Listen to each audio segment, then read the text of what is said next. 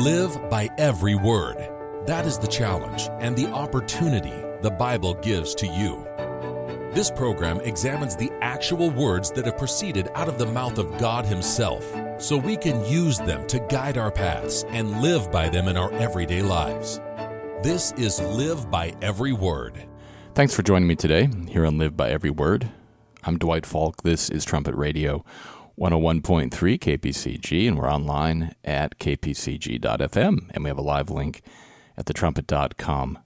When you look at the world and world events, something that people probably ask if they're thinking about God in any way is, well, where is God? I mean, where is He? What's He doing?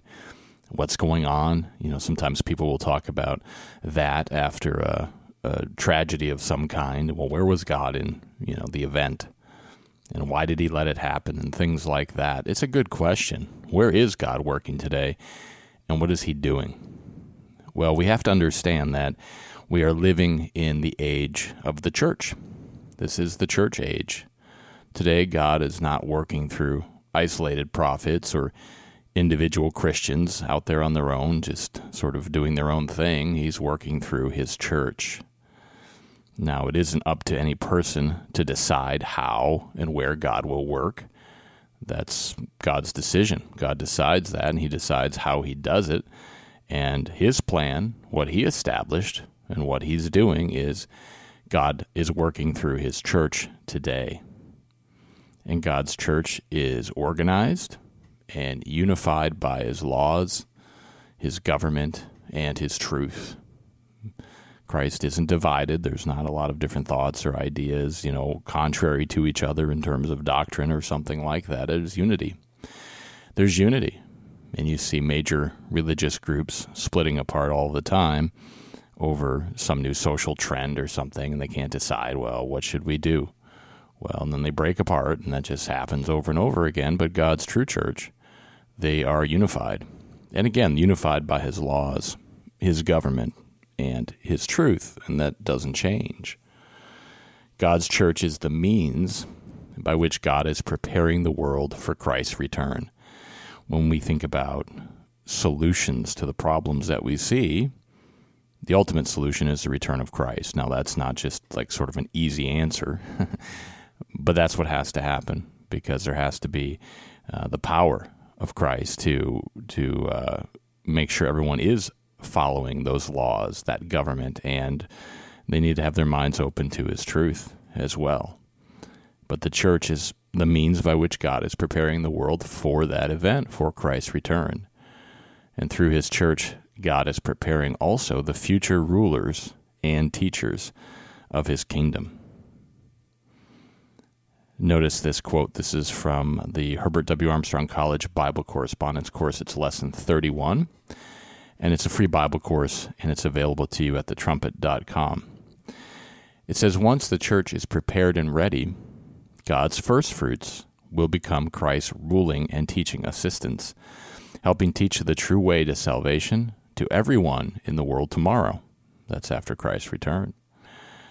They have been called today, the church members, for the special service of qualifying to eventually help bring the knowledge of salvation to the vast majority of mankind. The world does need to learn about solutions to problems, and they have to have somebody to teach them. And as that quote points out, God's church has to be ready for that. Notice this passage in Revelation 19. We have a few passages today. If you have a Bible handy, please get it out, and we'll read these together.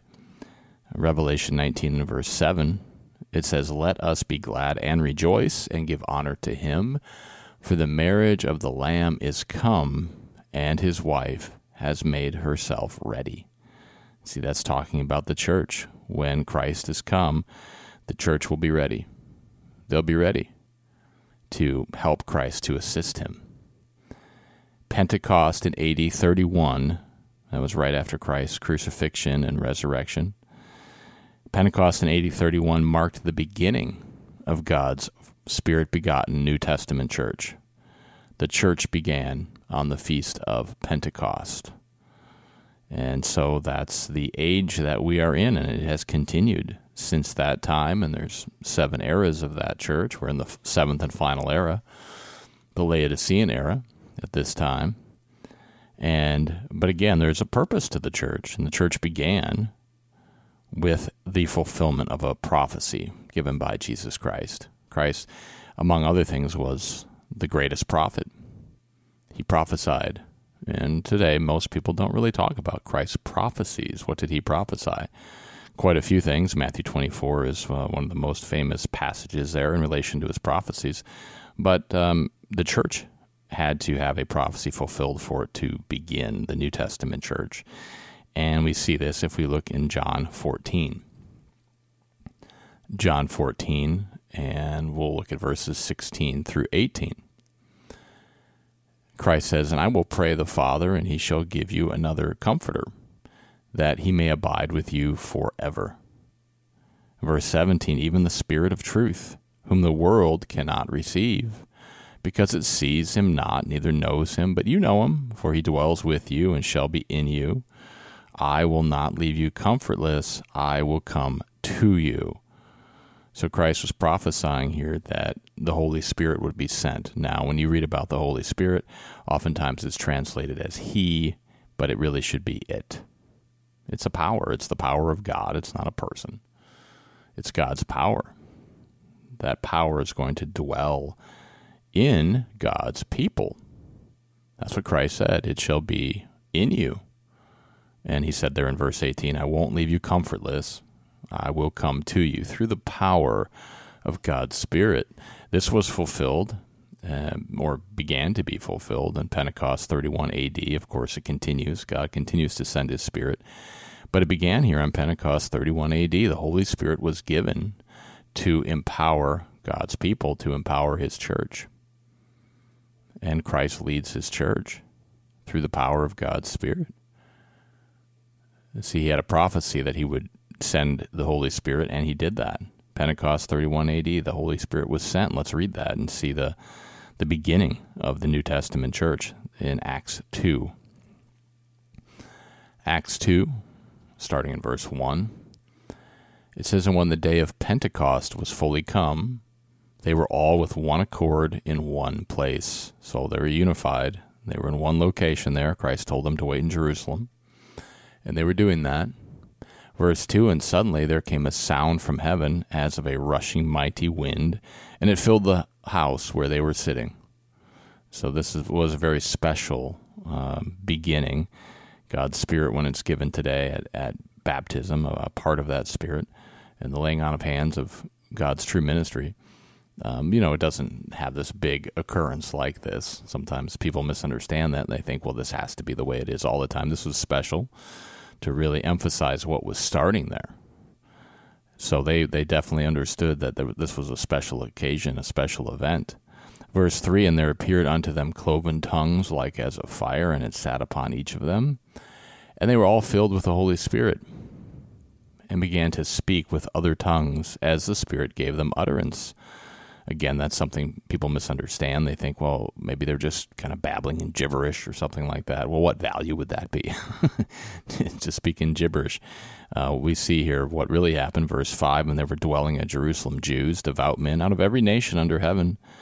Verse 6, "Now when this was noised abroad, the multitude came together and were confounded, because that every man heard them speak in his own language." See, they understood what was being said. And the miracle there is that they could understand it in their own language. There were different languages being spoken. This wasn't random gibberish. This was a special empowerment that allowed God's message to be taught. And so this was the beginning of the New Testament church, Pentecost 31 AD, the Holy Spirit given to empower God's church. And we've been in the church age since, and we will be until the return of Jesus Christ. Notice this. This is another quote from Lesson 31 of the Correspondence Course. It says, "The day of Pentecost is the third annual festival given to ancient Israel. Its Old Testament name was the Feast of First Fruits, since it came at the end of the first or spring harvest." You can look at some references there, Exodus 23:16, Numbers 28:26. It was also called the Feast of Weeks, since it came 7 weeks after the first Sunday after Passover. And you can look at Deuteronomy 16, verses 9 through 10 as a reference. Since it was also the 50th day of the spring harvest season, Greek-speaking Jews and Christians called it Pentecoste, which means 50th. So you can see where the name comes from and why that holy day is so important. And again, a lot of people don't know much about that holy day, or they don't keep it. But God says we should. We have a whole book that talks about that, pagan holidays or God's holy days. Which ones do we do? Which ones do you do? That's a free book, and it's at thetrumpet.com. But again, and we covered some of this already, but what is the purpose of the church today? What is the purpose of the church today?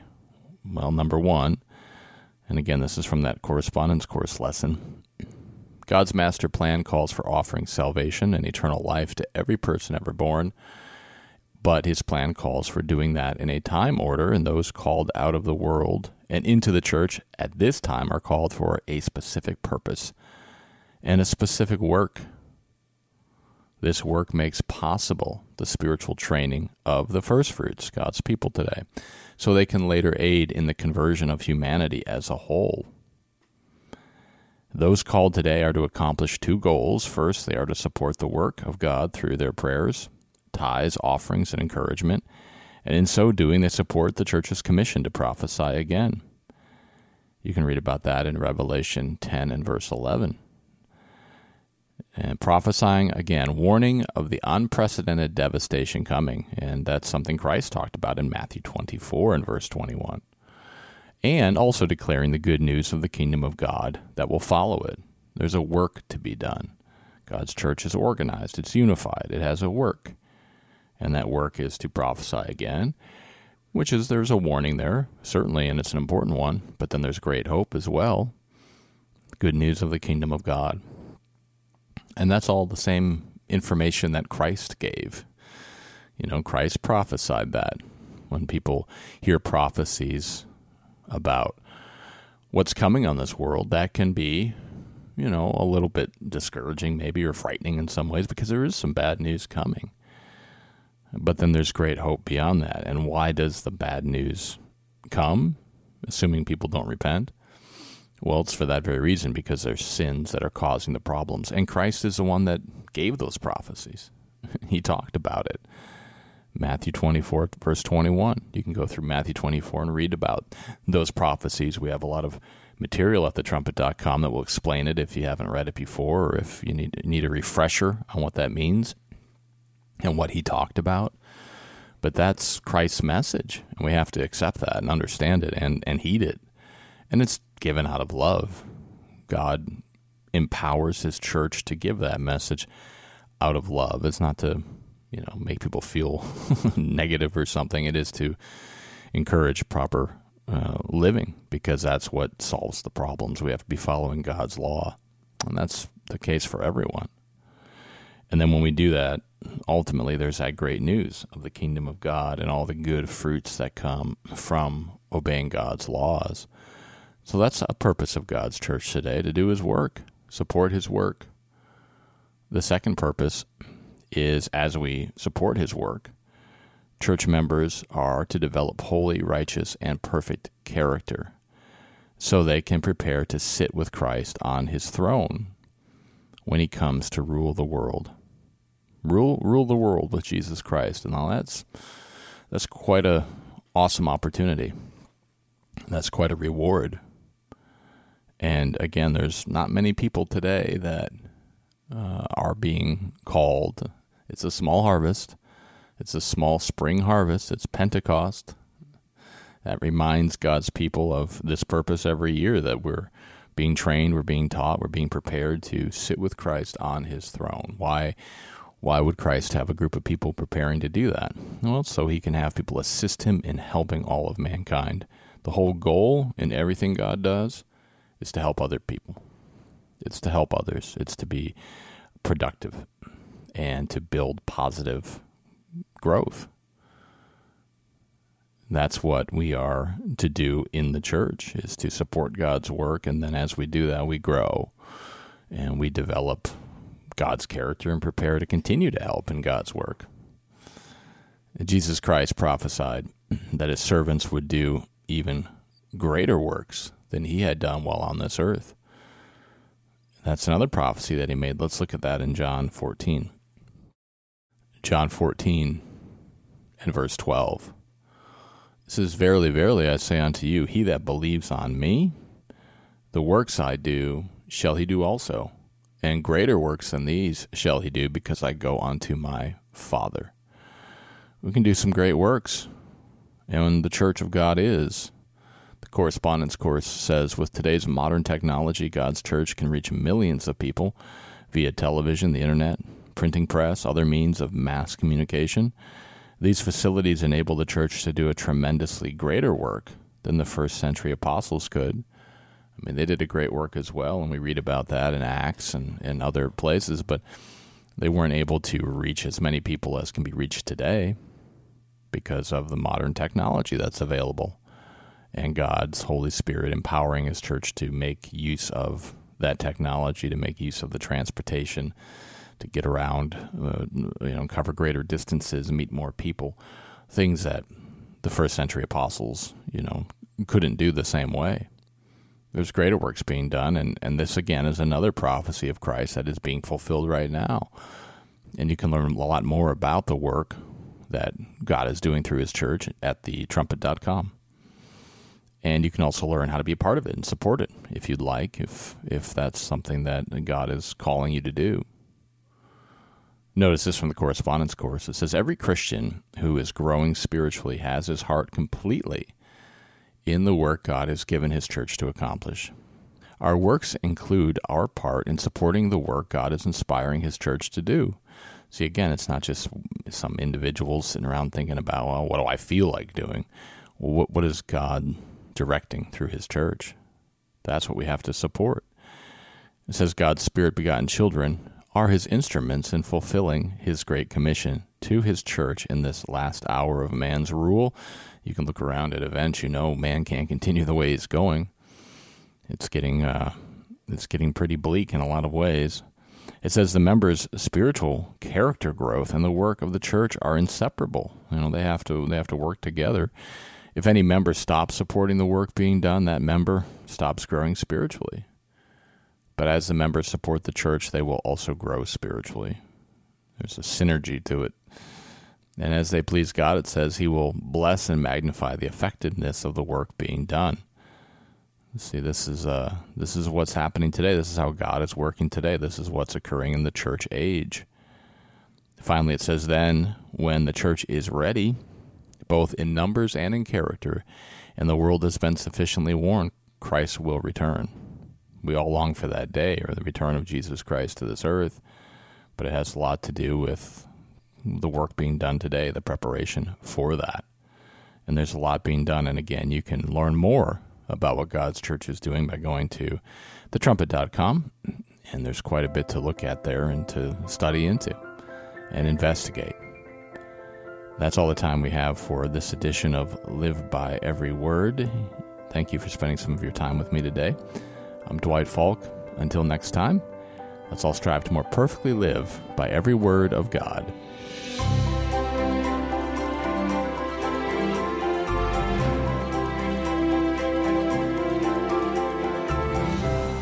You've been listening to Live by Every Word on Trumpet Radio 101.3 KPCG and online at kpcg.fm and thetrumpet.com.